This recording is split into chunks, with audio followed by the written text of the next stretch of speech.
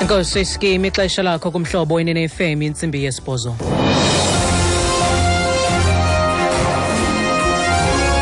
Iindaba nisifundela kuthambile Scheme. Eliphambili kwezindaba, umphathiswa wezimali ongenayo uchazwe njengendoda ethobekileyo.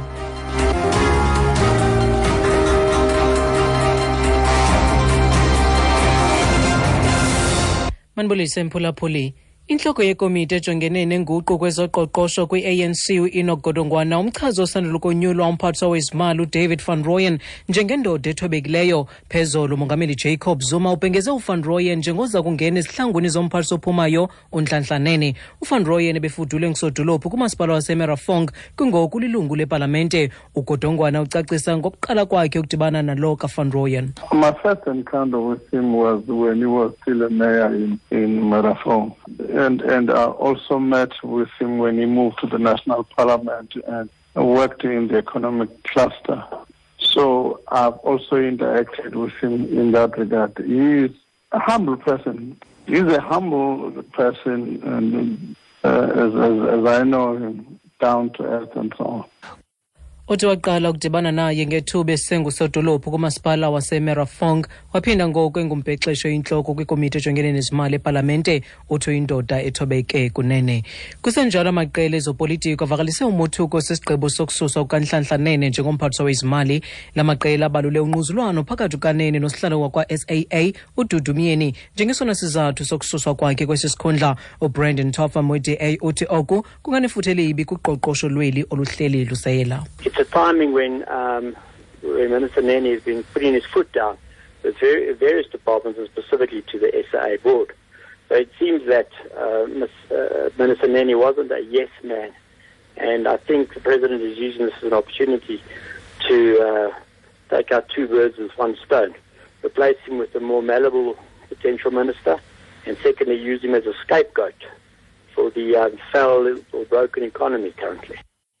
Thena njengaginyisimathi lixesha eliyenzeke ngalo lento xa kanye umphathiswa unene bengahleki nenye kwezihlekisayo kumsebenzi wakhe ngamasebe aliqela ingakumbi ngakwinkampani yakwa-SAA esithi ngoku kufakwe nje uthoba sekutyela umphathiswa kwesi sikhundla.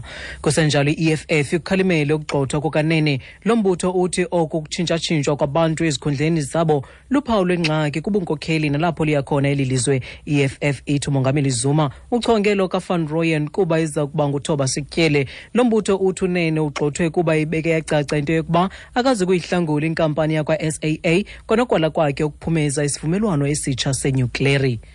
Usindiswe wamanqele otyholwa ngokubulala kulindeleke ukuba afake isicelo sebheyile kwinkundla ephakamileyo echophe Randburg namhlanje. Umanqele ufunyaniswe enetyala lokubulala ngenjongo unkululeko Flaba Habedi. Umanqele wahlaba osela lokaHabedi kwikhaya lakhe Alexandra kuMantle Rhawuti kulo nyaka. Kwingxelo yentatheli yethu noMabolani nanku aphakama Gado. Usindiswe wamanqele uchithe ubusuku entolongweni emva kokunyanzeleka ukuba asiyeke isicelo sebheyile izolo. Oku kubangela ukuba igqwetha lakhe belingekho enkundleni okanye kulindeleke ukuba amagqwetha omtyholwa afake isicelo sokuba zimiswe inkqubo zanamhlanje ukuwanika umtyhi okuba zilungiselele uviwo lwesigwebo okanye kuseza kumiswa nosuku loluviwo.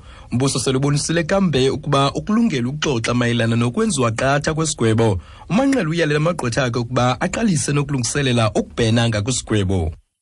Ilungu eliphuma kwikomiti ye-UN ejongene nomlo ochasene nokuxhatshazwa kwamanina nabantwana uDr Dubrovak Simonyovic uthi baziqinisile inzame zabo zokuphelisa udusho oluthande ukwendela ukweli lizwe ngesimemo sikarhulumente ukuzohlola iziganeko zodusho ezijolise kumanina nabantwana. Simonyovic uza kuthi kangoku sele idibene nemibutho engekho phantsi karhulumente noluntu lwaseGauteng nasempuma koloni. Intatheli yethu nguSession Naidu. The situation is desperate. Statistics indicate that 1 in 5 women die at the hands of a partner every day in South Africa.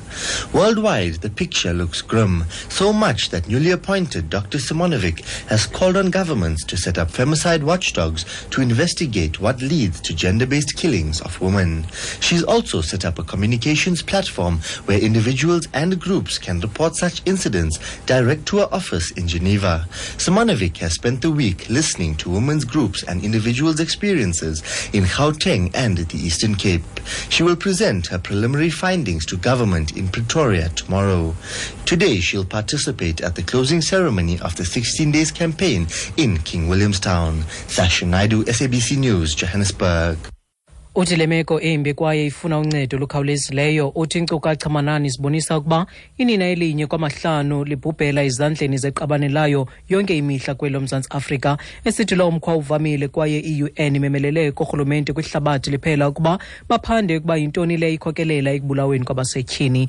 Xa seziqukumbela ezi ndaba nalinqaku ebeliphala phambili kuzo, intloko yekomiti ejongene nenguqu kwezoqoqosho kwi-ANC uEnoch Godongwana, umchaze osandul'ukonyulwa umphathiswa wezimali uDavid van Rooyen njenge ndoda ethobekileyo.